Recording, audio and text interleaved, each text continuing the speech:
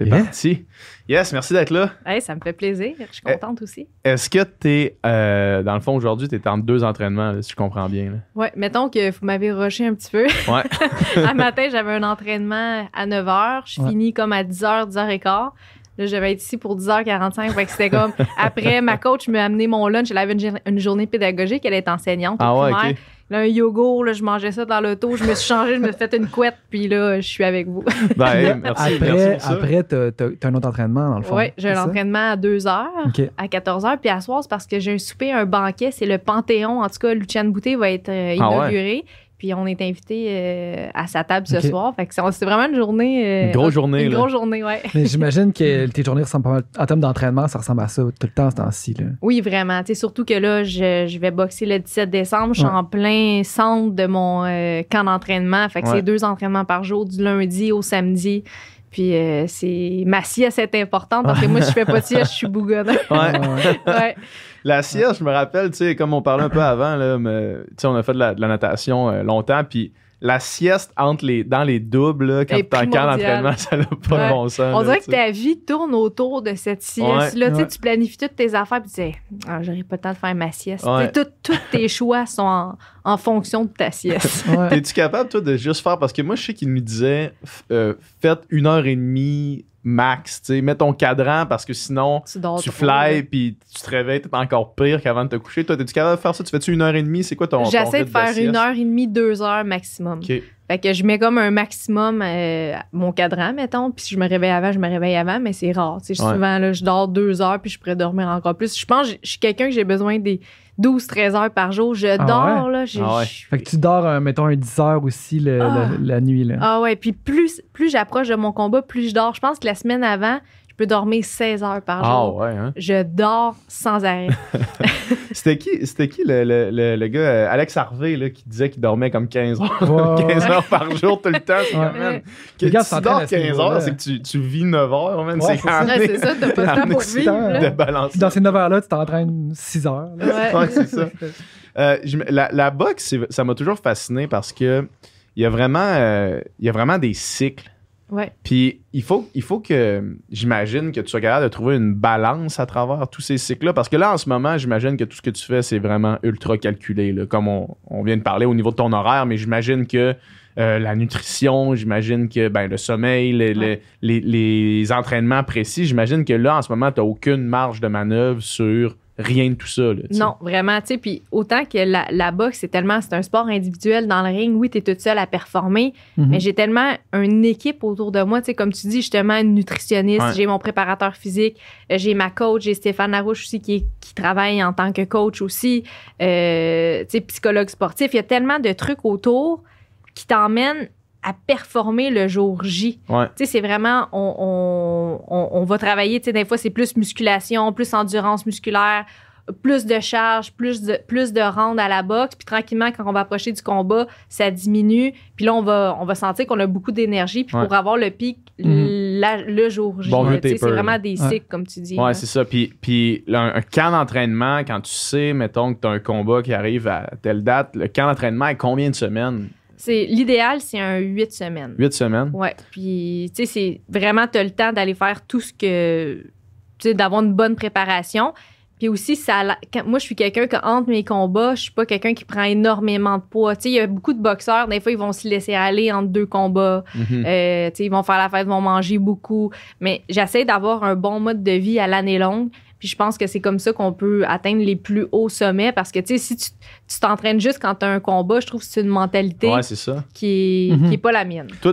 Ah, excuse-moi. Non, j'ai demandé, ton dernier combat, ça remonte à quand, toi? C'est le 28 août au stade IGA à Montréal. Puis en moyenne, dans le fond, une boxeuse comme toi, ça fait combien de combats dans une année? Environ 4 combats par année. Là, ça avait été difficile à cause de la pandémie. Ouais. Mais quand même, j'avais eu la chance d'aller boxer à Las Vegas, au Mexique. Mon promoteur, Yvon Michel, il a quand même bien arrangé ma carrière. Mais environ 4-5 combats par année, je dirais. Ouais. OK. Puis plus que ça serait trop. Ça serait trop là. Parce que, tu sais, souvent, ça va être en début de carrière, tu vas faire plus de combats. Je pense qu'à un moment donné, j'ai déjà fait 6-7 combats en une année. Mais, tu sais, souvent, c'est des 4 rounds. Là, je fais des 10 rounds. Tu sais, c'est pas pareil. Tandis que quand tu boxes un 4 rounds, tu peux reboxer le mois d'après, il n'y a pas de problème.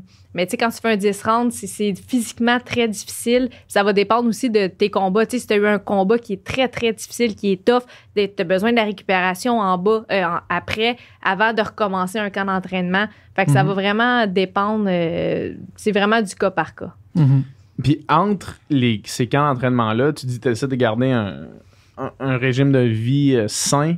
C'est quoi tu fais au niveau de l'entraînement pendant ces périodes-là? Est-ce que tu fais plus du cross-training ou bien tu restes vraiment focus boxe? Je vais faire beaucoup de général. Tu sais, souvent, mettons, la boxe, quand on est en camp d'entraînement, on en fait tellement qu'après, on a besoin vraiment d'une transition qu'on va faire peut-être une journée de boxe par semaine ou 2 journées de boxe tellement que ça te manque. Tu sais, quand tu vas recommencer ton camp d'entraînement, t'as faim, t'as hâte de reprendre, de frapper dans un sac. Tu sais, c'est vraiment... C'est comme une drogue, là. Mais fait qu'on diminue beaucoup au niveau de la boxe.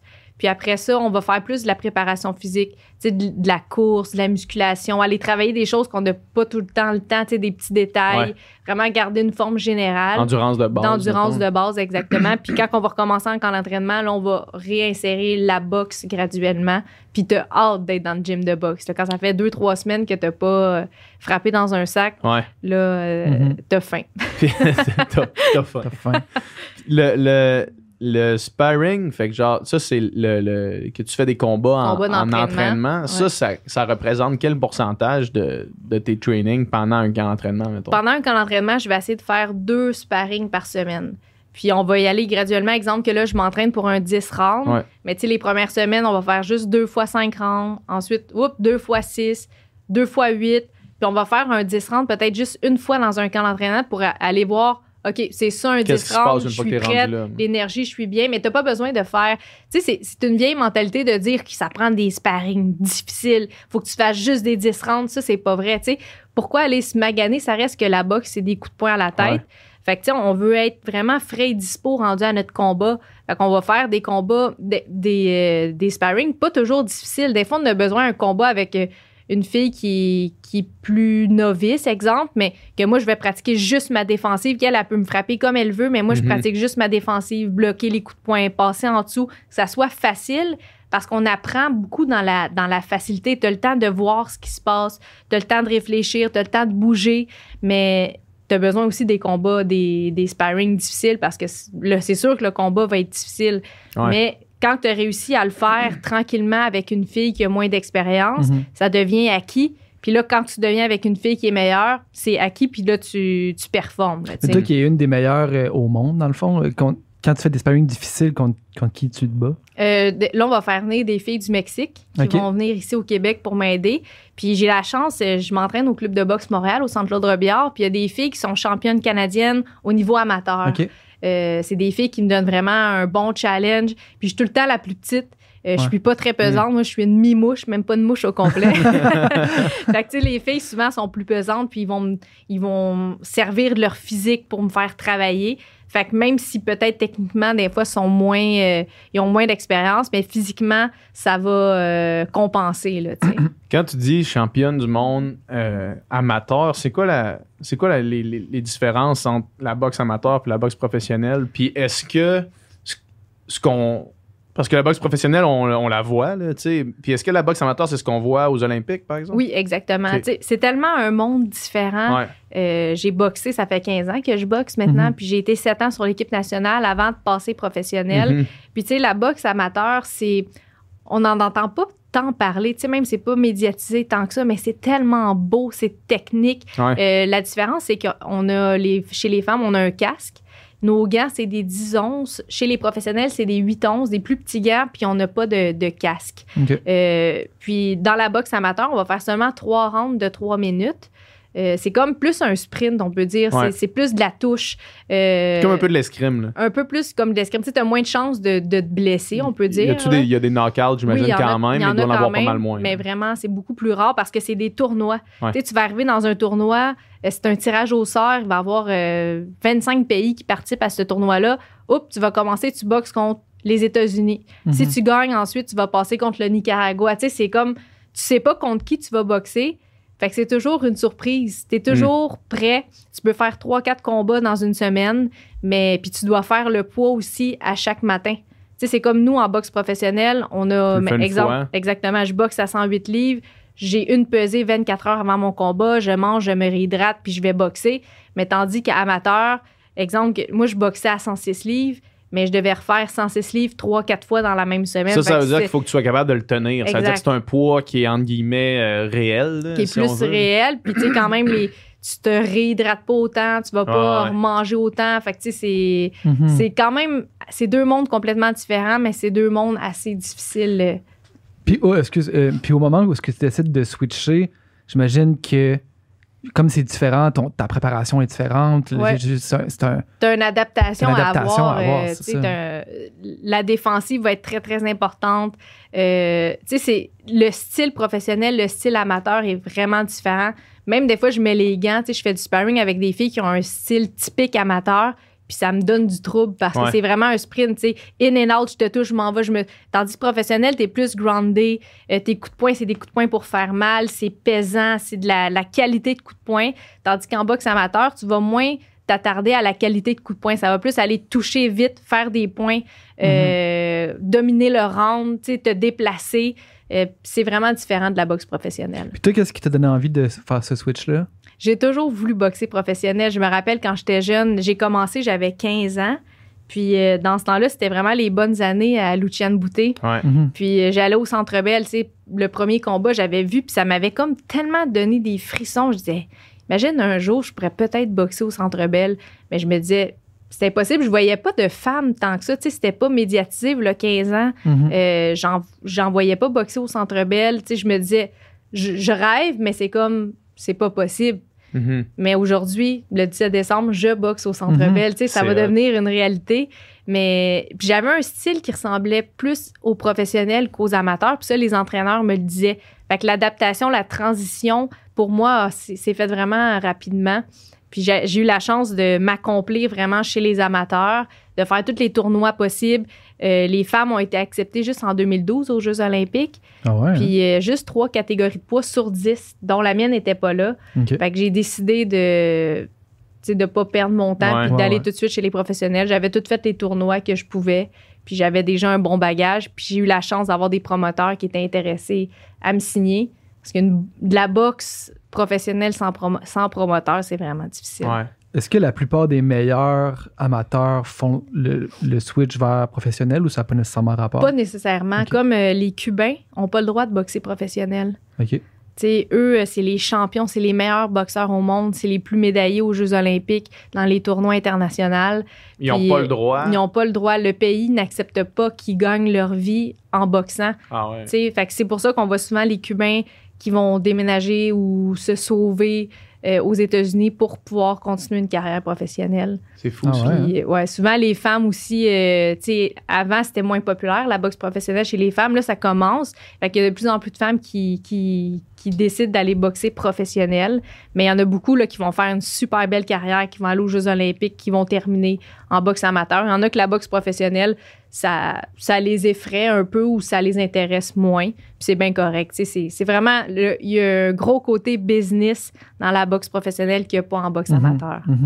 Qu'est-ce qui explique l'histoire quand même prestigieuse du Québec dans la boxe professionnelle? On a eu des excellents boxeurs. Tu parles de Luciane Boutet. Moi, je me rappelle précisément sa première défaite, en fait. Là. Je me rappelle. Carl Froch. Ouais, je me rappelle le feeling que j'avais dans le ventre quand il a commencé à montrer qu'il ses jambes lâchaient puis qu'il a commencé à être d'un câble. Je me rappelle le feeling que j'avais de vouloir mourir.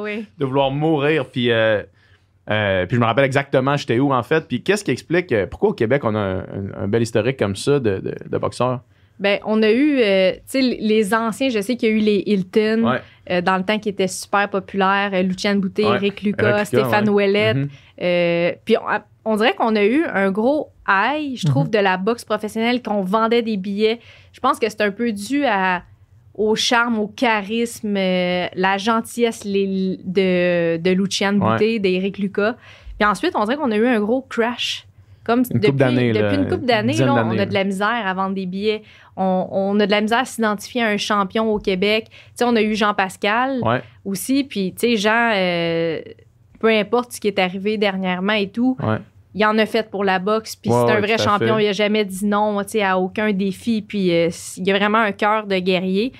Mais je pense qu'on a des entraîneurs compétents, justement comme Stéphane Larouche, qui est très, très, très compétent, que c'est un artiste de la boxe. On a Marc Ramsey aussi, qui est un très bon coach. Puis on dirait qu'à part eux, ils commencent à avoir là, de la relève, des nouveaux entraîneurs qui sont motivés, qui veulent apprendre. Fait que je pense qu'on a une nouvelle relève de boxeurs qui s'en viennent dans les prochaines années. Mais le Québec, je pense qu'aussi, c'est une question de promoteur. Tu sais, dans le temps, avec le promoteur qui est décédé, voyons comment il s'appelait...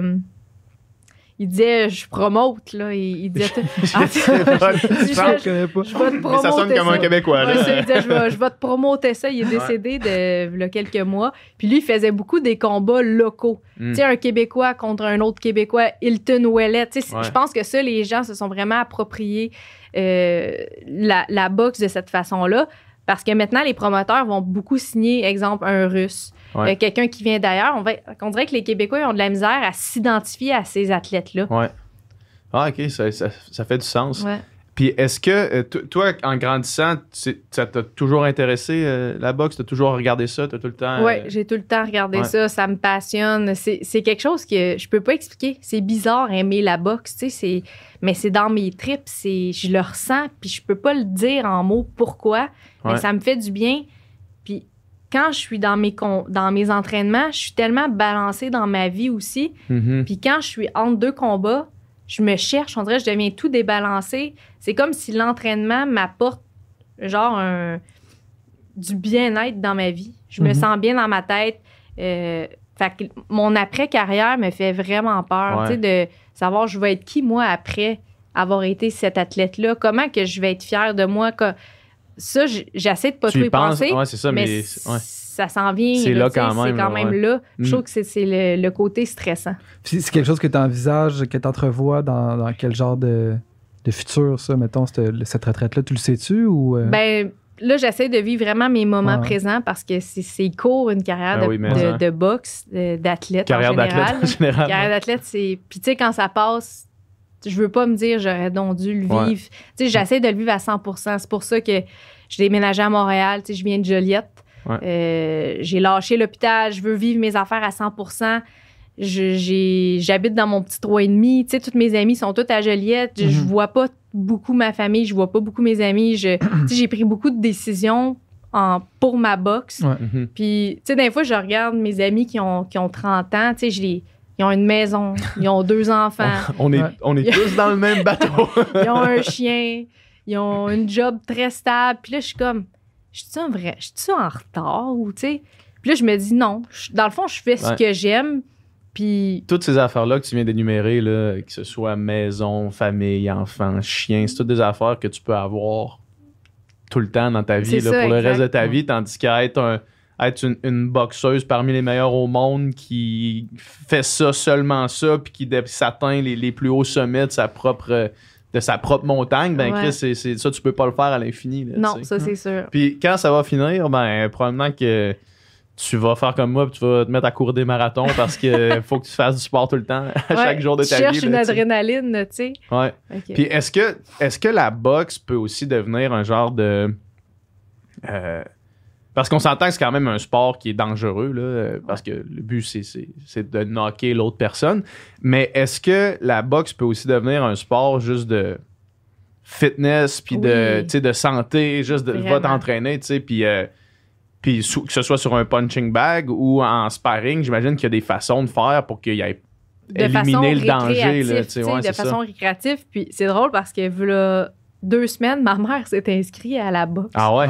Fait que c'est vraiment drôle, tu sais. Puis là, elle dit, ça me fait donc du bien. Puis elle frappe dans un sac, puis elle fait, tu sais, quand le coach tient les mitaines, elle fait ça. Puis, tu sais, il y a plein de monde qui fait ça de manière récréative. Puis c'est pas parce que c'est mon sport, mais j'ai l'impression que c'est un des sports les plus complets au monde, tu sais, autant abdominal, les jambes, c'est solliciter les bras, le cardio, le psychologie. Tu sais, quand tu te ramasses dans un ring, même si c'est pas te battre avec quelqu'un, frapper dans des gants, frapper sur un sac, ça défoule, c'est comme une thérapie. Puis je trouve qu'on devrait mettre ça, moi, dans les écoles, des punching bags, ton petit gars qui est trop tannant, au lieu de l'envoyer dans le coin, ben envoyez-le donc frapper dans un sac, ça fait du bien. Là, dans le fond de la classe, t'as juste un punching bag puis des gants, là, puis là, c'est comme... Vas-y, puis là, t'entends juste... Puis, tu sais, je donnais des cours de boxe à un moment donné à l'école de secondaire Saint-Roch-Lachigan, puis c'était vraiment tout un groupe à problèmes qui avait des problèmes de comportement. Puis je les avais en début d'année, puis j'avais un petit gars il avait les cheveux longs, il avait pas d'amis, il se camouflait derrière ses cheveux, il s'habillait en grand parce qu'il était pas fier de lui. Puis tranquillement, juste à boxer, puis je disais, je faisais beaucoup de positifs avec les « Hey, mon Dieu, t'es donc bien rendu bon. Hey, mon Dieu, tu cognes donc bien fort. » Tu sais, positif. Hey, tu t'améliores à chaque fois, tu sais, je lui disais. Puis à la fin de l'année, c'est lui qui a gagné le certificat de la personne qui s'est le plus améliorée, autant à l'école, dans toutes les sphères de sa vie. Il avait les cheveux, il s'est tout fait, il avait une belle petite coupe de cheveux, il avait perdu du poids, il avait des amis. Il a pris confiance en lui, ça l'a fait sortir de sa coquille. Vraiment. Puis si la boxe, ça peut apporter ça à des jeunes, mais c'est mission accomplie. Là, oui, vraiment. C'est un beau sport pour s'accomplir. Carnalité pour des enfants aussi, j'imagine. Trouble ou on dirait qu'il y a quelque chose, ça permet de canaliser un peu cette énergie-là, mais dans quelque chose de positif. Là, exact. Tu sais, je sais pas si vous avez déjà entré dans un gymnase de boxe une fois dans votre vie. Jamais, moi. Non. Quand tu rentres dans un gym de boxe, à première vue, je trouve que c'est intimidant. Comme moi, c'est l'effet que ça m'avait fait quand j'avais 15 ans. T'entends le bruit des ballons, la cloche, ting, ting, ting, ting, ting, tout ça. C'est vraiment intimidant. Puis, tu t'installes devant ton miroir, t'apprends la base de la boxe, tu regardes autour, puis personne se manque de respect. On dirait qu'il y a comme une loi non écrite dans les gymnases d'arts martiaux que tout le monde est respectueux, tout le monde s'entraide, que tu sois un homme, une femme, un vieux, une jeune, n'importe qui. Un petit gars, nous, qui s'entraîne à notre gymnase de boxe, il est autiste. Puis tout le monde l'aide, tout le monde est fin avec tout le monde, peu importe de quelle religion t'es, ethnicité, c'est ça qui est beau. Vraiment. C'est vraiment hot. L'espèce de... La mentalité derrière les arts martiaux, je trouve c'est ça. Moi, j'ai fait un peu de karaté quand j'étais plus jeune, là, mais juste l'idée que j'en vois, parce que ça m'intéresse beaucoup, j'écoute la UFC, j'écoute la boxe, ça m'intéresse, ces choses-là. Puis la mentalité derrière...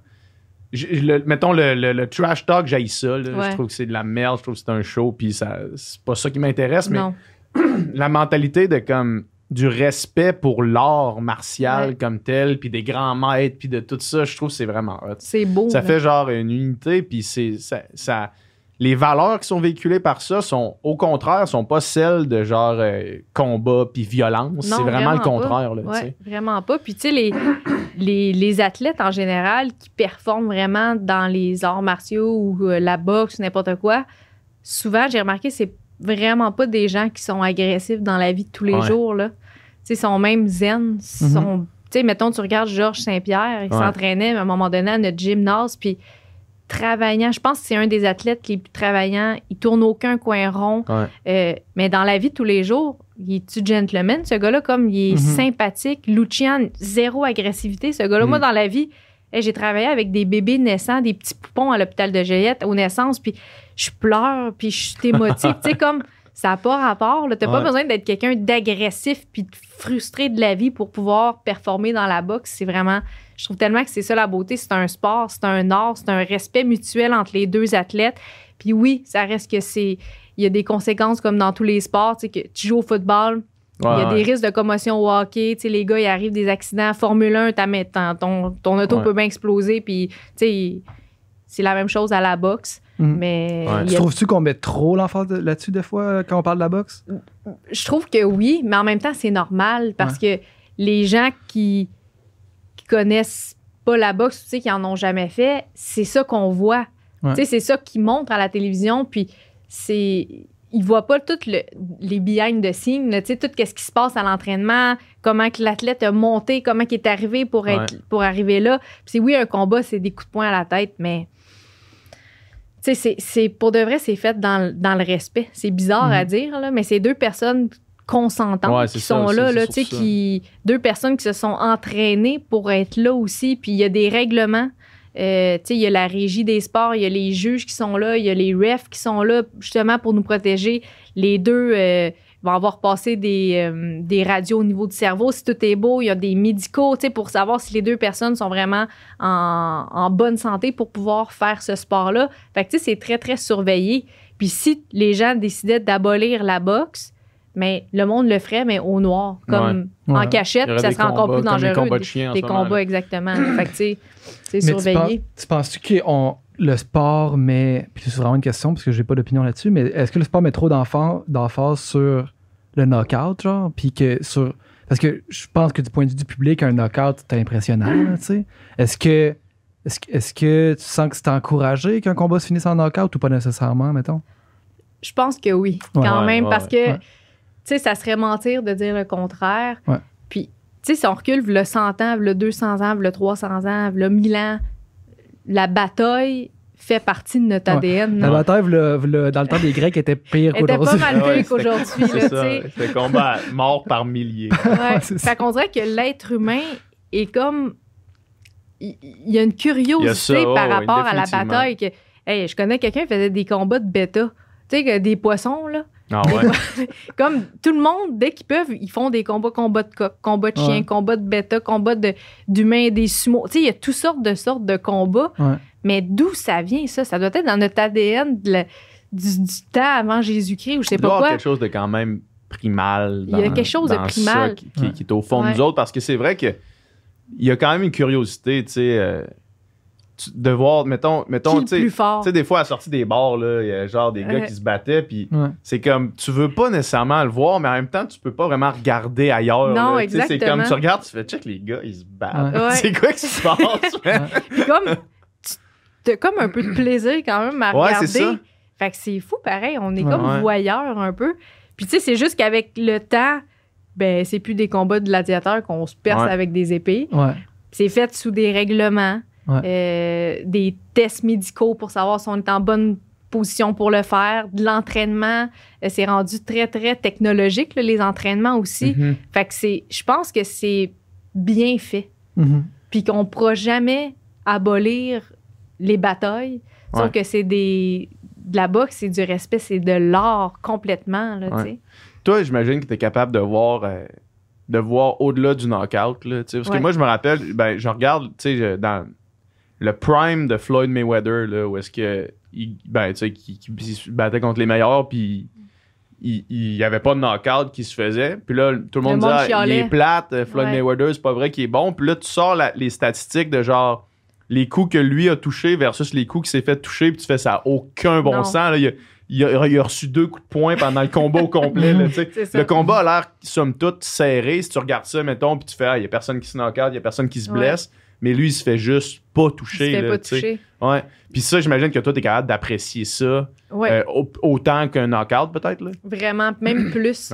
Parce que, tu sais, je pense que les boxeurs, on aime regarder la technique. Ouais, c'est ça. Tu sais, on va voir les esquives, le mouvement de son pied, son épaule, comment il a mis sa main. Tu sais, on va tout regarder les détails. Peut-être un peu que monsieur, madame, tout le monde qui connaissent un petit peu moins ça vont pas apprécier parce qu'ils connaissent pas. C'est un peu de l'ignorance, puis c'est totalement normal. C'est ça, c'est normal. C'est pour ça que la catégorie maître que tout le monde capote, c'est les poids lourds. Parce que tu sais jamais, un coup de poing, une personne va tomber. Fait que c'est ça que les gens aiment. Fait que tu sais, c'est drôle parce que les gens chialent que la boxe, il y a des knockouts, puis c'est pas bon, puis nanana. Mais en même temps, c'est ce qu'ils payent, puis ce qu'ils veulent voir. S'il y en a pas, ils sont pas contents. Fait que tu sais, de trouver un juste milieu là-dedans. Puis moi, j'ai 2 knockouts à ma fiche. Puis c'est vraiment bizarre à dire, mais j'ai aimé ça. Tu sais, d'avoir le feeling d'avoir une bonne décharge d'adrénaline. Une bonne décharge d'adrénaline. Puis c'est des coups de poing que tu prépares. Tu veux tellement qu'ils soient de qualité. Puis souvent, les knockouts, c'est même pas un coup de poing que tu vas frapper fort, là, que tu vas charger. Tu sais, des fois, tu vas ouvrir ta main trop grande, tu vas swinger. C'est pas des swings, là, comme on dit, c'est vraiment un petit coup de poing de qualité très précis. Puis la personne, poup, elle a un petit blackout, puis elle se relève, tu sais. Mm-hmm. C'est vraiment, là, c'est mission accomplie. C'est bizarre à dire, mais ça pourrait m'arriver à moi aussi, là, parce qu'elle aussi cherche à me faire la même chose. Donc. Ouais.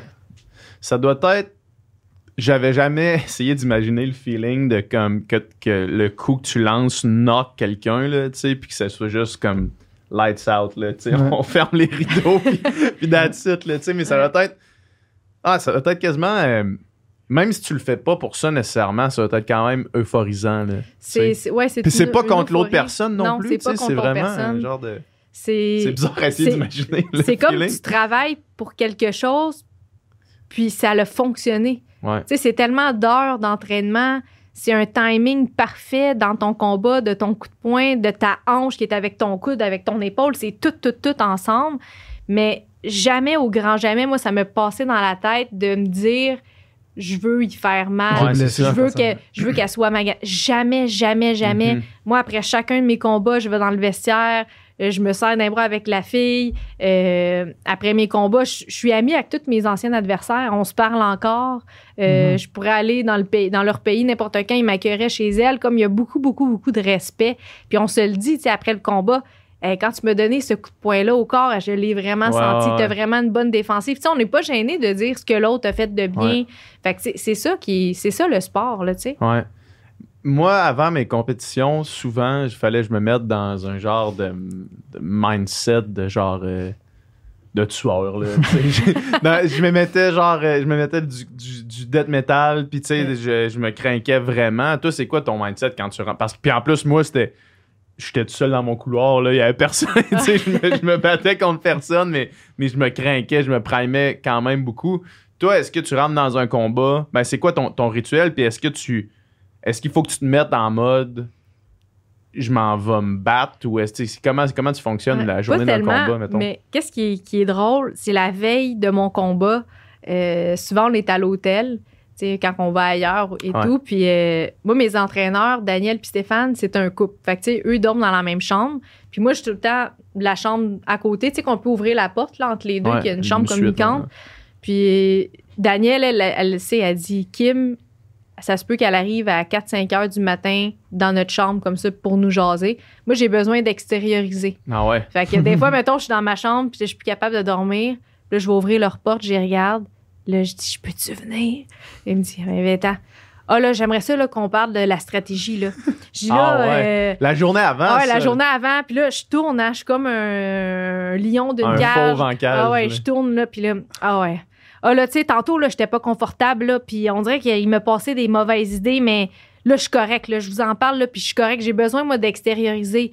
Là, j'ai dit, là, je regardais par la fenêtre. Puis là, j'ai vu, parce que j'ai boxé au MGM Grand à Las Vegas. À Las Vegas. Puis là, j'ai dit, là, je regardais par la fenêtre, puis c'était écrit MGM. J'ai dit, j'en reviens pas, tu sais, j'étais à Vegas. Puis là, je me suis dit. La plus grosse place au monde pour boxer. Là. MGM, j'ai décidé que pour moi, ça s'appelait mon grand moment. C'est pour ça que c'est MGM. C'est mon grand moment. Puis je parle, puis je marche. Je veux juste dormir. Il est 5 heures du matin. Puis là, je dis, ça se dit même en anglais, checkez ça. My grand moment. My great moment. Ça se dit même en espagnol. Mi momente grande. Là, je dis, puis je marche, puis je suis dans la chambre, puis j'ai besoin. J'ai besoin d'extérioriser. Puis je dis, savez-vous quoi? C'est quoi ma force, moi? Là, il me dit quoi? Je dis, moi, là, c'est de rendre tout ce qui est inconfortable, confortable. Puis je marche. Puis après ça, un coup que je me suis extériorisée, je suis tellement bien, je dors là, comme un bébé. Mais des fois, j'ai comme une genre de boule dans la gorge, puis il faut que je l'exprime, sinon je suis pas bien. Puis eux sont rendus habitués. Ouais. C'est donc là, tout le monde se réveille, puis on a-tu rêvé ça ou c'est arrivé? Il y a comme Kim qui tournait puis qui disait My grand moment dans le champ. Mais grand momentum! Qu'est-ce qu'il y a de se passer? Fait que c'est vraiment drôle. Puis sinon, la journée du combat, quand je vais rentrer dans mon warm-up, je mets toujours mes écouteurs puis j'ai une toune Fearless que ça s'appelle. Puis c'est comme un gars qui fait un speech, mettons. Puis il y a une voix là qui vient te chercher. Puis ça, j'écoute ça avant chacun de mes combats. Puis c'est quelque chose qui me met dans ma bulle, dans mon monde. Puis on dirait qu'avec ça, j'ai l'impression que je deviens invincible. Puis c'est le fun, ce feeling-là. Ouais. Wow. La journée avant, un moment de même, là, ou tu sais, la semaine avant, là, moi, c'est un feeling que je retrouverai jamais dans ma vie, mettons, là, comment c'était le fun. Comment toutes tes pensées sont dirigées vers ça. C'est vrai. Tu te lèves le matin, tu penses à ça, tu t'es tout le temps en train de revoir les affaires dans ta tête, de voir 1 million de scénarios possibles, puis tu les réimagines, tu les réimagines. Toi, ça te fait ça aussi? Ah ouais, exactement la même chose. Tu t'imagines ton combat, ta stratégie, tu te rappelles qu'est-ce que tu as fait à l'entraînement. T'es capable de te voir. Ouais, tu te vois, OK, je vais être dans le coin rouge. Je vais marcher, mon entrée va être comme ça sur cette toune-là. Je vais faire ça à tel moment. Tu sais, comme tout, tu le vois tout dans ta tête. Même des fois, je me ferme les yeux, puis j'essaie d'imaginer un round au complet, puis je le vois, là. Puis souvent, ça va quand même se ressembler. Plus j'y pense, plus je le médite, plus que physiquement, on dirait que je suis capable de l'interpréter, là. Puis c'est rassurant, je trouve, de méditer, de penser. C'est quelque chose... Mes pensées, c'est quelque chose que moi, j'ai le contrôle.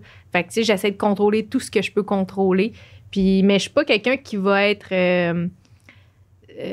sur le choc ou perturbé si jamais il y a quelque chose qui change.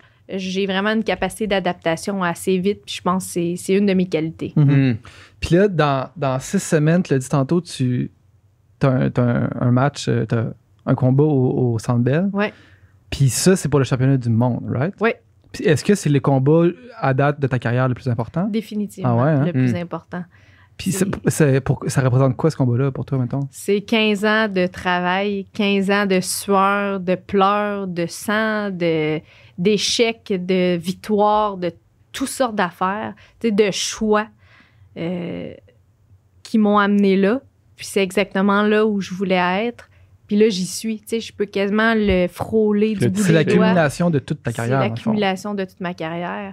C'est le plus grand moment de ma vie, là, à ce moment-là. Là. Mon entrée vers le ring, vers le championnat du monde, avec mon équipe avec qui je travaille depuis 10 ans, que c'est notre rêve à tout le monde, on s'en va le vivre ensemble. C'est quelque chose qui va être gros.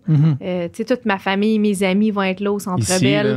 Ici, à Montréal, ça va vraiment être gros. Puis, comme tu dis, je m'imagine tellement déjà à mon combat. Tu le sais, là, tu sais qu'est-ce qui va se passer. Avoir ma ceinture en haut.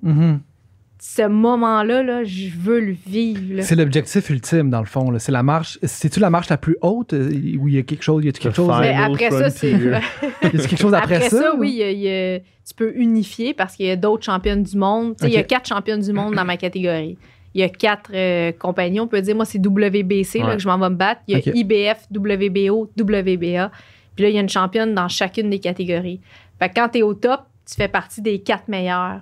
Fait qu'à un moment donné, tu peux te battre contre une d'elles pour aller avoir 2 ceintures, puis à un moment donné, unifier pour avoir toutes les ceintures. Ça, c'est vraiment la consécration ultime. La consécration ultime. Là, ça arrive-tu souvent, ça? Ça arrive beaucoup chez les hommes. On en voit quand même beaucoup, mais c'est très dur à accomplir. On voyait Canelo Alvarez. Il y avait Floyd Mayweather. C'est vraiment les grands qui sont capables d'aller battre tous les champions. C'est grandiose. Ça, c'est vraiment le tournoi des champions.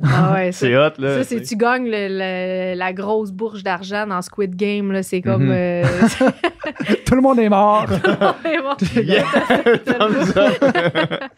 Puis, la fille contre qui tu te bats, c'est une Mexicaine. C'est qui? Comment elle s'appelle? Elle s'appelle Yesenia Gomez. C'est une fille... C'est la première championne du monde de Cancun. Fait qu'elle, elle vient de Cancun. Elle est championne depuis 2018. Ça va être sa 5e défense de son titre. Fait que c'est la première fois qu'elle va boxer en dehors du Mexique. Fait que c'est vraiment cool, ça, que ça se passe chez moi. Ouais. Puis j'ai été la voir boxer en direct avec ma coach il y a 3 semaines. Elle boxait le 16 octobre. On est allé la voir boxer directement là-bas au casino de Cancun. Fait que, tu sais, j'étais allée comme espionner j'étais comme en mission. T'en as profité pour faire un petit tout inclus. C'est une ça. semaine dans un tout inclus. Terrain ennemi. Mais elle, de te voir là, ça l'a-tu déstabilisé? Genre, c'est comme, voyons, qu'est-ce qu'elle fait là? Je pense que c'est sûr que ça joue dans la tête un peu. Tu sais, t'imagines-tu ton adversaire contre qui tu vas boxer au championnat du monde vient de voir boxer chez vous, elle s'est payé un billet d'avion, l'hôtel, tout pour venir chez vous. C'est sûr que ça joue dans la tête.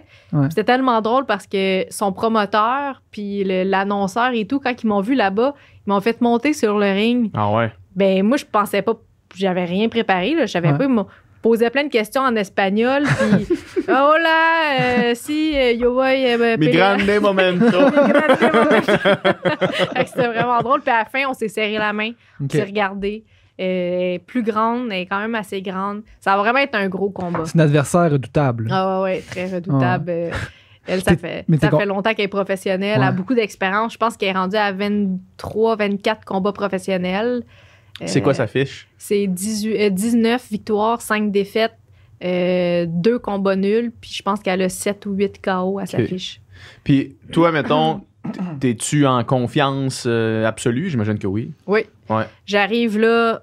C'est sûr que tout peut arriver, c'est un combat de boxe, mais comme... T'arrives là en gagnant. Je m'en vais là en gagnante, là, tu sais. Puis je sais que je vais performer. Je suis une fille qui performe beaucoup sur le stress, on dirait encore plus que quand j'en ai pas. J'ai besoin de cette adrénaline-là.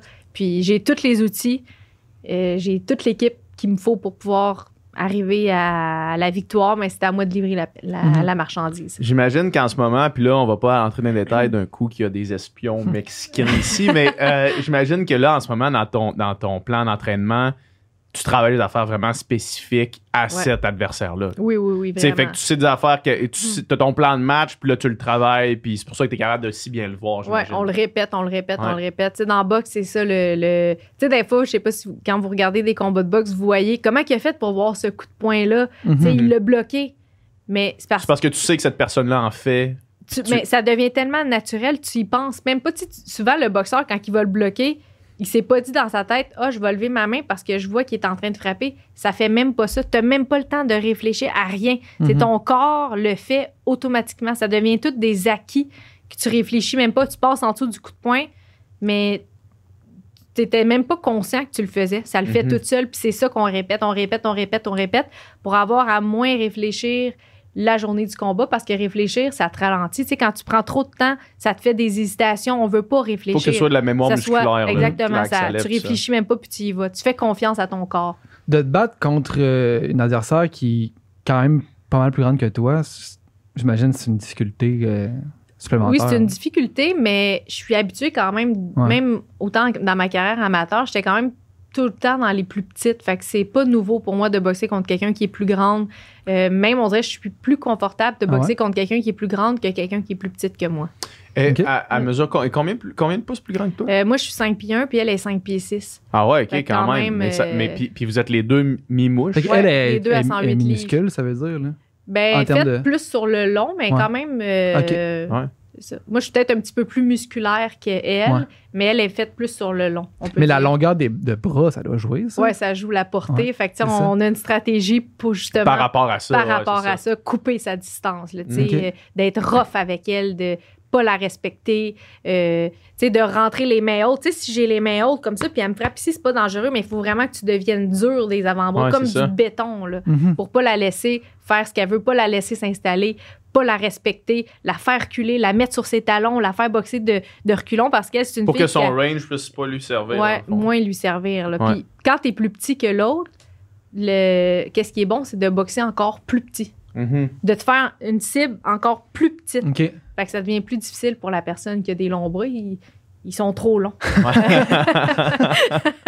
C'est hot. Il y a encore des billets, j'imagine, disponibles. Oui, il y a encore des billets sur Ticketmaster. Fait que ça s'appelle la triple couronne, parce qu'il va y avoir 3 combats de championnat du monde ce soir-là, dont Arthur Beterbiev, qui va défendre sa ceinture contre Marcus Brown. Ça va vraiment être un gros combat. L'issue du combat est comme vraiment... tu le sais pas. Eux autres, c'est les poids quoi? Eux autres, c'est 175 livres. OK. Il va y avoir Marie-Ève Dicker qui va boxer aussi pour essayer de ravoir sa ceinture IBF. Puis il va y avoir moi qui va essayer d'aller détrôner Yesenia Gomez.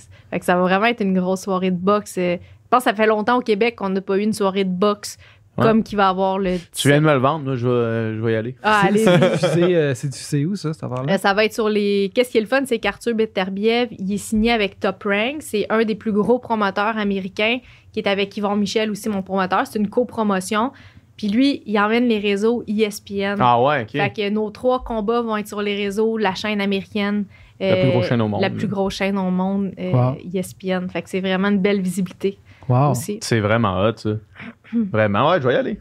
Ben oui. Je vais y aller. Ça fait longtemps que je peux aller voir un match de boxe. La dernière fois, je sais même pas, ça remonte à quand. Avec la pandémie puis tout. Ouais, avec la pandémie puis tout. Ouais.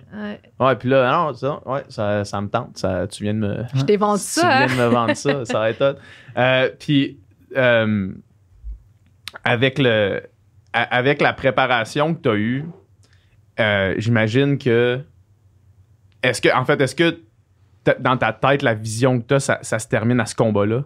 Dans le sens, est-ce que après tu te dis, je vais finir ce combat-là, puis après ça, je penserai au next step, ou ben t'es comme un peu déjà... Non, moi, ça s'arrête à ce combat-là. Hein? Tu sais, c'est vraiment... J'ai des objectifs à long terme, mais là, sont oubliés pour le moment. Je là, pense pas à ça. Je pense pas à ça. C'est à court terme, c'est elle. Tu sais, j'ai même de plus en plus une vision tunnel. Là. Puis on dirait que je sais pas pourquoi ce camp d'entraînement-là me fait prendre beaucoup de prise de conscience sur moi-même. Tranquillement, tu sais, on apprend beaucoup à se connaître au travers du sport puis de la vie en général. Mais je suis en train de prendre des décisions pour m'améliorer encore plus. Tu sais, je réalise que je passe énormément de temps sur mon téléphone, mes réseaux sociaux. Puis pendant ce temps-là, ben, je m'étire pas, je médite pas. Ou des fois, j'aime lire, je lis pas parce que j'ai tout le temps mon téléphone à côté. Fait que je veux couper ça. Tu sais, vraiment pour me recentrer sur moi-même, couper mes réseaux sociaux. Il y a une fille qui va s'en occuper, les distractions. Même si c'est con, mais je sens des fois que je néglige mes amis, ma famille. Mais ils comprennent. Tu sais, j'ai pas le temps, moi, de sortir le vendredi soir ou d'aller visiter telle personne. Tu sais, j'essaie vraiment de faire tout ce qu'il faut pour que le jour J, je me dis pas, merde, j'aurais donc dû passer moins de temps sur mon téléphone puis m'étirer puis lire ou faire tel truc ou dormir plus au lieu d'avoir mon téléphone dans les yeux jusqu'à 3 heures du matin. Tu sais, fait que j'essaie vraiment de prendre conscience sur moi puis de faire les bons choix, puis d'avoir aucun regret le 17 décembre. Ouais. Qu'est-ce que la boxe, tu penses, là, va t'avoir amené le plus dans ta vie, puis que tu vas pouvoir traîner avec toi pour le reste de la vie? C'est quoi les apprentissages? Parce que je suis sûr qu'il y en a plein. Ah, c'est sûr. Il y a de la confiance en moi, ça, c'est certain. Des gens avec qui je vais avoir une amitié, tu sais, des amis qui sont devenus comme des sœurs là, dans ma vie. Là, des amis, des vrais amis, j'en ai pas de temps. Mais il y a surtout une de mes amies, Sarah Cali, c'est une fille qu'on a été sur l'équipe nationale ensemble. Elle vient même dans mon coin quand je boxe. T'sais, on est vraiment comme des sœurs. Puis ça, c'est quelque chose que la boxe va m'avoir apporté. Mais ça va être une amie pour la vie. Aussi une discipline. Parce que dans la vie, moi, je suis désorganisée. Si vous saviez à quel point je suis une personne désorganisée. Tu sais, le ménage, la vaisselle, ma chambre, moi, il peut y avoir une pile de linge. Tout ça, je suis pas organisée pantoute, mais dans la boxe, je suis très, très disciplinée. J'ai mon agenda à telle heure, je vais faire tel truc, je vais manger telle affaire. Fait que je pense que ça m'a aidé à m'organiser dans les autres sphères de ma vie, tu sais, m'apprendre à avoir un horaire et la respecter parce que je suis vraiment... Pêle-mêle. Fait que ça aide d'avoir l'équipe là, qui t'amène jusqu'ici puis qui te dit OK, à telle heure, on s'en va, puis d'avoir cette structure-là. Ouais. Ça, puis la boxe, c'est bizarre parce que quand j'ai commencé à boxer, mettons, j'étais au secondaire, puis j'étais quand même assez introvertie. J'avais pas tant d'amis. J'étais timide. Tu sais, je vivais des affaires aussi côté familial qui étaient... Tu sais, j'ai dû me débrouiller assez jeune dans la vie, admettons. Puis la boxe, ça m'a apporté un sentiment d'appartenance. Tu sais, quand j'arrivais au gymnase, c'était comme une famille. Des gens qui s'occupaient de moi ou, tu sais, qui étaient très paternels. Mettons, mon premier coach, je le voyais un peu comme un père.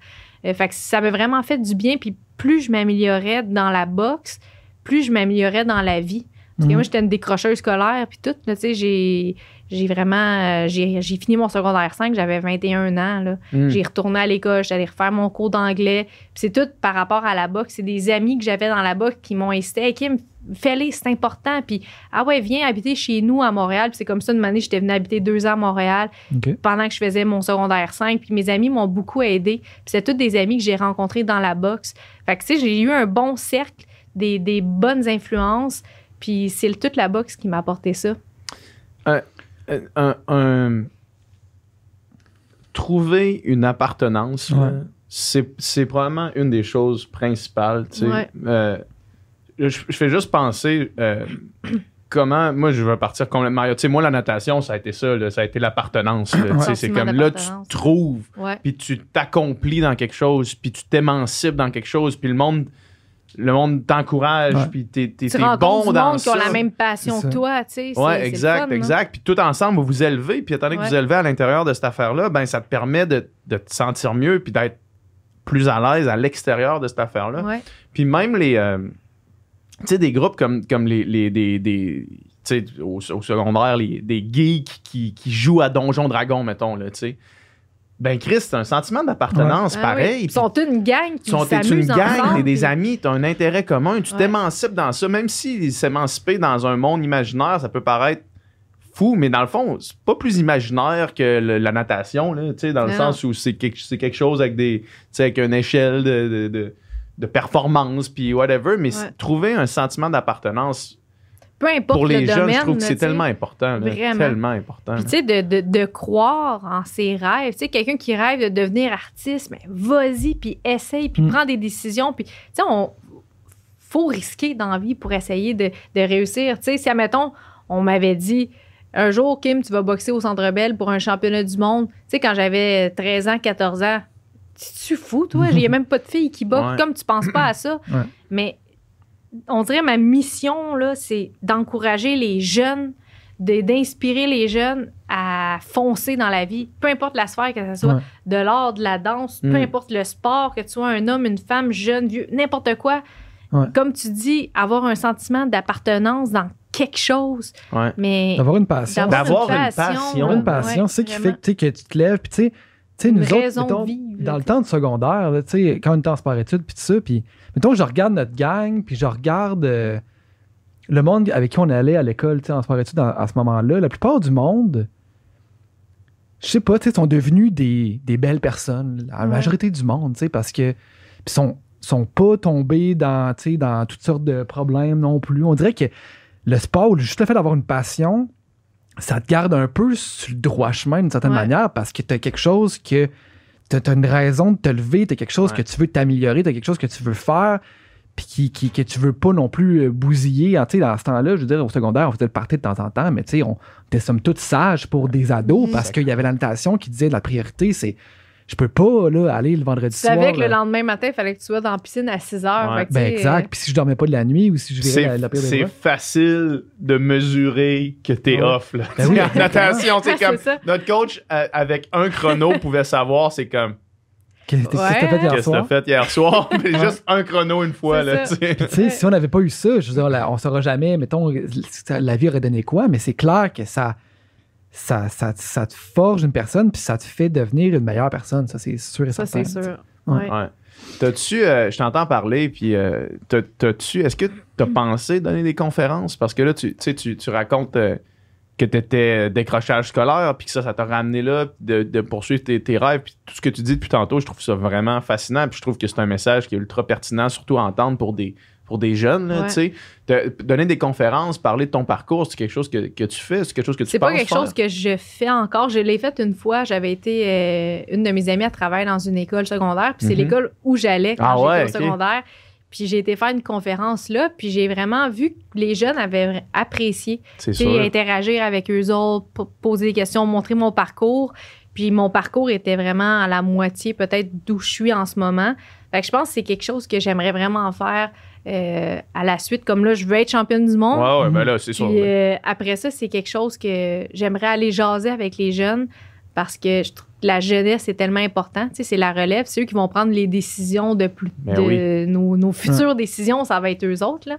Fait que j'aimerais beaucoup aller jaser avec eux, montrer mon parcours. Puis, tu sais, des fois, voir une petite fille, tu sais, qui peut te faire penser à ce que t'étais, puis dire ce que t'aurais aimé, toi, te faire dire. Là. Tu sais, je trouve que c'est tellement important. Puis, tu sais, il y a certaines personnes dans notre vie, je sais pas si vous avez rencontré quelqu'un qui vous a déjà dit une parole ou quelque chose qui t'est resté. Qui t'a resté en tête, puis ça a peut-être même changé le cours du restant de ta vie. Ben, définitivement. On a tous du monde de même. Je pense qu'on croise le chemin des profs. Tu sais, moi, je pense à 2-3, mettons, profs que j'ai eu soit au secondaire, au cégep. Que tu vas te rappeler toute ta vie. Je vais me rappeler toute ma vie, puis qui m'ont marqué, puis qui ont forgé la personne que je suis aujourd'hui. Là. Fait que c'est important de devenir des personnes comme ça. Qui peut faire une petite différence dans la vie des jeunes. Puis des fois, c'est con parce que c'est une phrase dite à amener moi, j'ai des exemples de personnes qui ont... Mais même pas des personnes que je juge extrêmement inspirantes, là, mais juste à amener, il y a eu une phrase qui m'est revenue puis que je pense souvent puis que je fais comme... Ça guide certaines de mes décisions. Puis cette personne-là, quand elle l'a dit, C'était même probablement pas pour qu'il s'en toi. Là, calissait, là, tu sais, de dire ça. Il se disait pas, je viens de changer sa vie. Non, mais non, Ouais, c'est c'est ça, ça. au contraire, là, au contraire, mais comme ça, c'est ça que ça a fait. Ouais, fait que nos paroles, ils ont bien plus de portée qu'on le pense des fois. Fait que j'aimerais ça m'en servir. Je suis allé, v'là une couple d'années, après que j'avais fait Occupation Double, je me suis fait inviter à une école pour donner une conférence sur, ben, pas une conférence, c'était plus un atelier de création littéraire parce que j'écrivais des contes pour enfants avant d'aller à Occupation Double. Ah.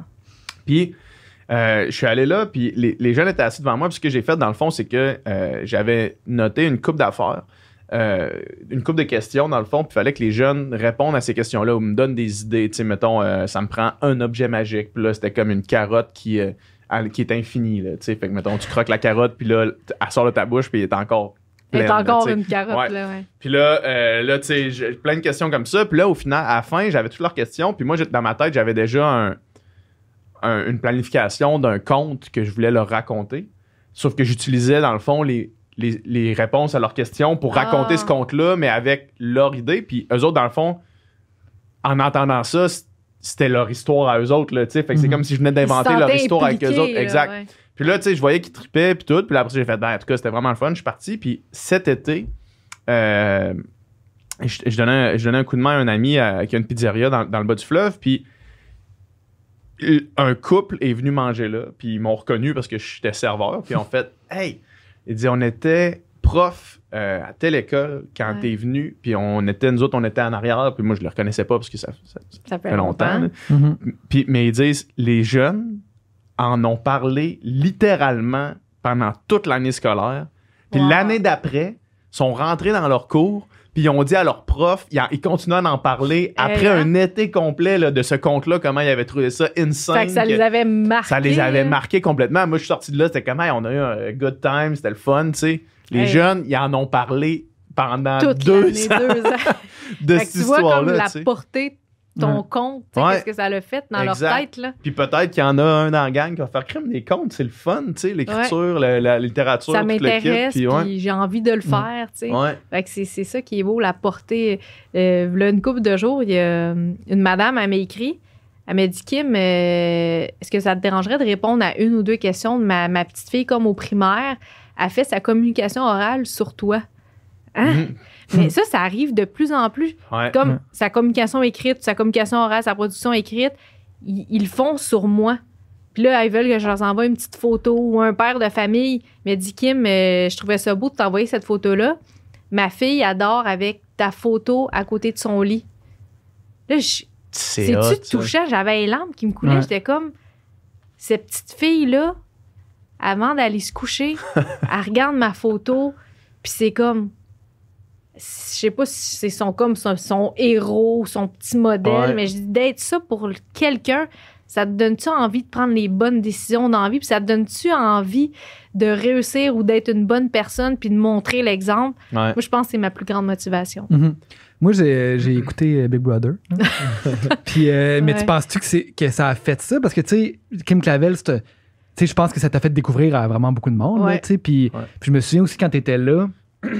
Les gens qui suivent le sport un peu, moi je te connaissais avant ça, là, mais effectivement que pour le grand public. Ça l'a fait ouvert un peu à monsieur, madame, tout le monde. Tu es devenu plus une personnalité publique à ce moment-là. Là, puis est-ce que c'est quelque chose que. Je sais que là, après, tu y penses pas, mais est-ce que d'être plus dans le public, plus dans les médias, puis plus être quelqu'un qui a cette portée-là d'inspirer le monde, c'est quelque chose qui t'intéresse, mettons, sur le long terme? Oui, c'est quelque chose qui m'intéresse. Mais tu sais, Big Brother, je l'ai vraiment fait à la base. Je savais même pas tant c'était quoi Big Brother. Avoir su c'était quoi, je m'aurais préparé vraiment plus que ça parce que. Tu t'es rendu quand même, ouais. Je pense que ça a bien été quand même. Mais avoir su que c'était les gens qui votaient, ceux avec qui on habitait, j'aurais peut-être fait plus attention à certains propos que j'avais dit. Okay. Parce que le vrai Big Brother, en fait, les personnes qui sont éliminées regardent pas les émissions. Ils s'en vont dans une autre maison, puis comme ils voient pas. Parce que c'est ceux qui peuvent tous nous juger quand on leur a menti, mais en même temps, c'est parce que c'est ça le jeu de mentir, de trahir, d'aller trouver des façons de faire qui sont pas toujours correctes pour monsieur, madame, tout le monde, mais c'est un jeu. Là. J'ai peut-être pas toujours été très chic. C'est correct, je l'assume. Mais j'ai vraiment voulu embarquer là-dedans en premier, justement, pour me faire connaître un peu plus de monsieur, madame, tout le monde. Parce que la boxe, c'est un business, puis il faut vendre des tickets un peu. Il faut que les gens soient intéressés à venir te voir. Et je voulais faire connaître la boxe féminine, puis c'était vraiment ça mon objectif. Puis en plus, c'était de ramasser des sous pour pouvoir investir dans ma carrière parce que ça coûte vraiment cher une carrière de boxe. Puis c'est ce que j'ai fait. Mais je pense que ça a vraiment fonctionné. Il y a comme vraiment eu une vague négative, là, une semaine, 2 semaines à ma sortie. Mais après ça s'est vraiment... Ça dure jamais longtemps. Une semaine, 2 semaines, non. je te garantis que c'est pas très long. Pas long. Non, c'est ça. pour avoir vécu un petit peu plus longtemps que ça, je te garantis Toi, t'as eu une vague de négatif après? Quand même. Pendant un bon petit bout, mais c'était mitigé. C'était sur le coup, moi, ça m'a blessée. Là. Ah ouais, c'est ça. J'ai tellement trouvé ça dur parce que j'étais tellement habituée que moi, c'était positif, mes combats positifs. L'infirmière, tu sais, le Pat Damon, tu allais aider un coup de main dans les CHSLD, la pandémie, c'était toujours beau. Puis là, c'était comme, j'étais une hypocrite, j'étais une ci, j'étais une ça, je m'habille mal, j'ai des trous des jeans, j'ai un ride dans le front. C'était toutes sortes d'affaires méchants, là.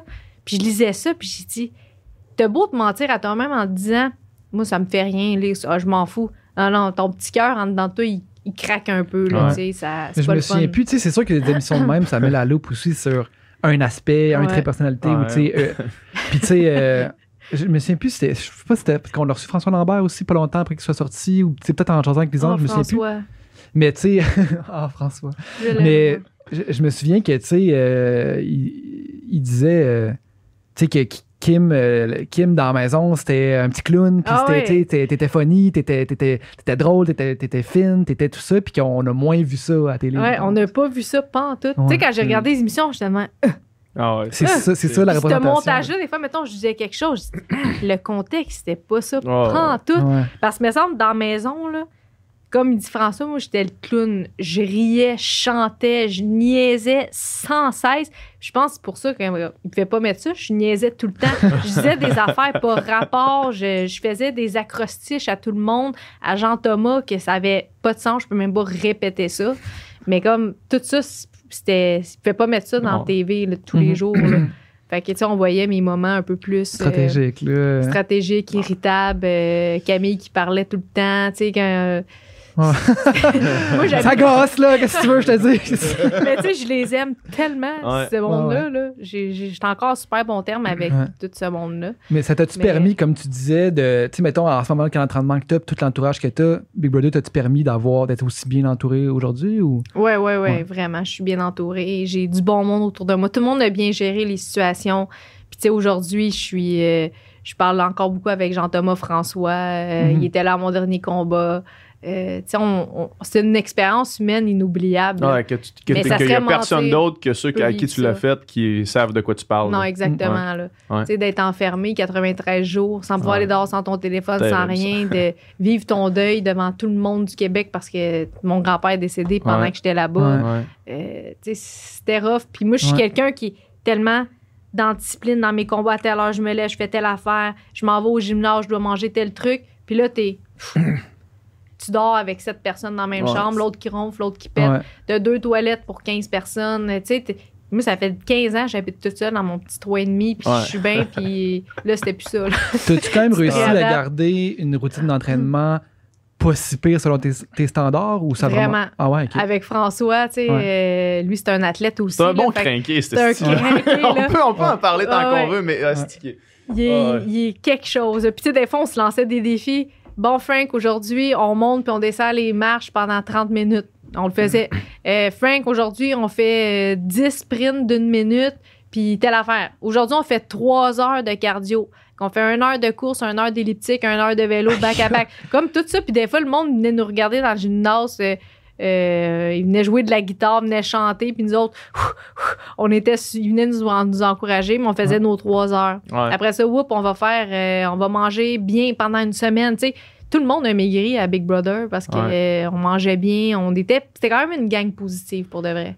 Moi, si j'avais à retourner puis me parler à moi d'avant OD, là, ça serait mon conseil numéro 1. Ça serait arrête jamais de t'entraîner. Parce que la seconde que j'ai arrêté de m'entraîner, c'est là que mentalement, je suis parti dans le noir, j'ai commencé à broyer de la shit, puis c'est là que ça a moins. Puis tu le vois même à l'écran, là, tu sais. Que tu t'es mis à pas être bien. Je me suis mis à comme être plus moi, vraiment, puis à me laisser déranger par des affaires qui habituellement me dérangeraient pas pantoute, là, tu sais. C'est vraiment quand j'ai arrêté de m'entraîner, puis je sais exactement c'est quand dans l'émission, puis je le vois tout de suite, qu'est-ce qui se passe. C'est vrai que ça là. fait ça. On dirait qu'on devient débalancé dans la tête. Tu dis, voyons.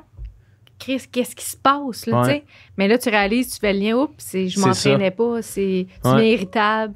Tu dis des affaires, des propos que tu n'aurais jamais dit, comme tu te reconnais même plus, là, tu sais. Des fois, ça me fait ça, puis nous autres, on en parle quand même souvent, là, sur le podcast de ça, mais ça m'a refait ça hier, OK? Hier, on avait quand même un bon début de journée ici, puis moi, j'avais d'autres affaires à faire en arrivant à l'appart, puis mon horaire était quand même tight, puis j'avais un show le soir, fait que j'étais comme limité dans le temps qu'il fallait que je fasse. Fait que j'étais comme un peu overwhelmed de toutes les affaires que j'avais à faire. Puis là, j'étais allé courir. Puis en revenant, il n'y avait plus rien qui était dérangeant. C'est ça, genre, j'étais comme, mon horaire est là, faut que je fasse ça. Ça, j'aurais pas le temps de le faire, je vais le faire demain matin. Ferme le dossier, c'est fait. Puis là, comme tu t'es arrêté de te compliquer toute ta tête. Là, la tête est juste clairée complètement, puis là, il n'y a plus rien qui peut me... Tu sais, tu reviens d'un jog, mettons, là, tu reviens d'une heure de sport, là.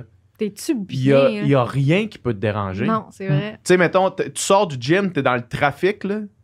Juste l'expérience d'être dans ton char dans le trafic est complètement différente. C'est vrai. Quand tu viens de faire du sport ou pas. Ouais. Genre, quelqu'un qui roule lentement là avant de toi, tu vas le suivre bien peinard. Là. Tu vas dire, j'ai pas de contrôle, ça va bien. Tandis que si t'es comme, tu viens de faire ta journée de travail, puis là, t'es dans le trafic, tu reviens, puis là, t'es un peu en tabarnak parce que t'es pris, puis ça va pas assez vite. Pis quand tu viens de faire du sport, ça fait jamais ça. C'est vrai, c'est vrai. Fait que non, ça. Puis l'autre affaire aussi que je voulais dire par rapport aux commentaires négatifs, pour reprendre les mots de mon ami Jonathan Roy, il dit... Le monde là, qui se met à chialer ses réseaux sociaux puis qui t'envoie de la haine ses réseaux sociaux, quand ils vont mourir, il n'y a pas grand monde qui va s'ennuyer. Mais dans le sens, tu sais, le monde qui prenne le temps de t'envoyer de la marde sur les réseaux sociaux pour quelque chose qu'ils ont vu, qui est même pas une représentation de toi. Il faut pas que tu... Tu sais, l'expression est vraiment intense, mais ce que ça veut dire, c'est on s'en colle. Ce monde-là, tu le connais pas. C'est vrai, quand tu penses... Maintenant, nous autres, on commençait à se poser des questions dans mon entourage. Je dis, toi, t'as-tu déjà été parler à quelqu'un sur Internet puis lui envoyer de la merde? Non, jamais. Exact. Toi, t'as-tu déjà... Non. Puis là, on réalisait que personne n'avait jamais fait ça. Personne ici n'a fait ça. Qui fait ça, ces affaires-là? Faut que tu perds du temps. Dans le fond, c'est que c'était les genres de groupes fan page Big Brother. Puis là, c'est rien que ça, là, tu sais. Tu sais, tu vois les 50 personnes qui le font au Québec, dans le fond. Ils font du bruit, là, tu sais. Ils font du bruit, là. Puis là, je voyais, quand je suis sortie de Big Brother, parce qu'en premier, tu vois pas ça, ces affaires-là, je voyais ma mère qui répondait à tout ce monde-là, puis là, qui chicanait avec eux autres. Non, ma fille, elle est pas comme ça. Mais là, elle voulait bien faire, là. Je dis, mais elle t'a pas, là. J'ai dit, si t'es nourri, ce monde-là, faut pas que tu nourrisses ça, tu sais. Faut que tu ignores, tu les ignores. Puis il faut que tu les lises le moins possible. Puis là, ma tante, du bord de mon père, qui allait me protéger là-dedans. Oh mon Dieu. Puis ça devient d'une lourdeur infinie pour ce monde-là aussi. Là, mais oui, vraiment. Tu commences à te sentir attaqué. Moi, ma mère a fait la même chose. Là, il a fallu qu'elle parte 2 semaines dans le sud après OD parce qu'elle était brûlée. Là. C'est ça, c'est dur mentalement. Elle était brûlée de lire des commentaires sur son fils. Là, c'est du stock pareil. Là.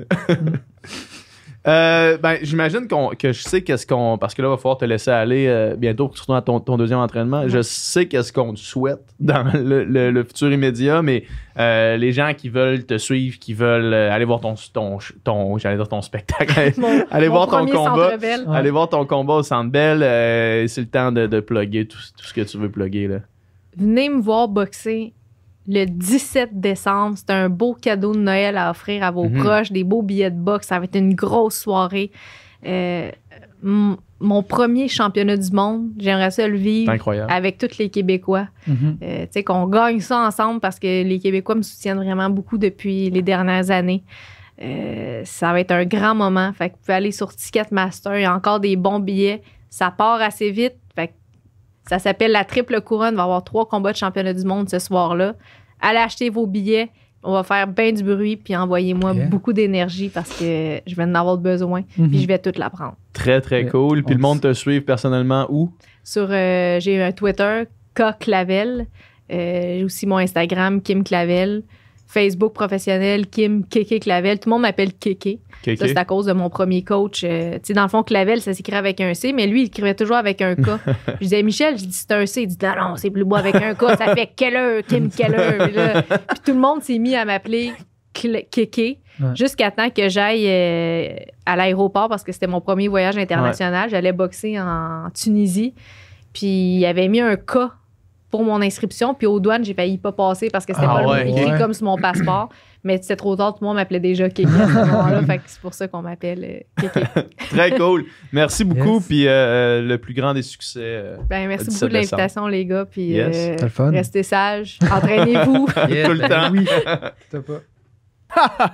C'était du contenu excellent. C'est tout un podcast qu'on vient d'avoir. Oh yeah. Si vous voulez plus de contenu excellent, comme ce que vous venez d'entendre, allez sur notre Patreon. Sur notre Patreon, vous pouvez vous abonner pour 3$ par mois. C'est ça, 3$? Oui, 3$ par mois. 3$ par mois et vous avez les podcasts en avance. Ça veut dire que vous êtes les premiers de votre groupe d'amis à avoir écouté les podcasts. Puis vous allez pouvoir avoir une avance. Quand vous allez, tu sais, la dynamique entre les amis, c'est tout le temps d'avoir une avance sur les autres. Tu veux toujours avoir une avance sur les gens autour de toi. Avec Patreon, tu as une avance sur l'humanité complète. Puis, en plus, parce que là, je sais que le podcast finit, vous voulez nous entendre jaser davantage, on fait encore moins de filtres après chaque podcast. Fait que là, on vient de finir de tourner le podcast. On va en jaser, on va chiller. Nicole, il est plus là maintenant. Encore moins de filtres, il travaille à la place. De temps en temps, il est là. Mais on jase, on parle de la conversation qu'on vient d'avoir. Mais ça, si vous voulez avoir accès à ça, heureusement pour nous, malheureusement pour vous, c'est exclusif sur Patreon. Fait qu'il faut s'abonner. Abonnez-vous.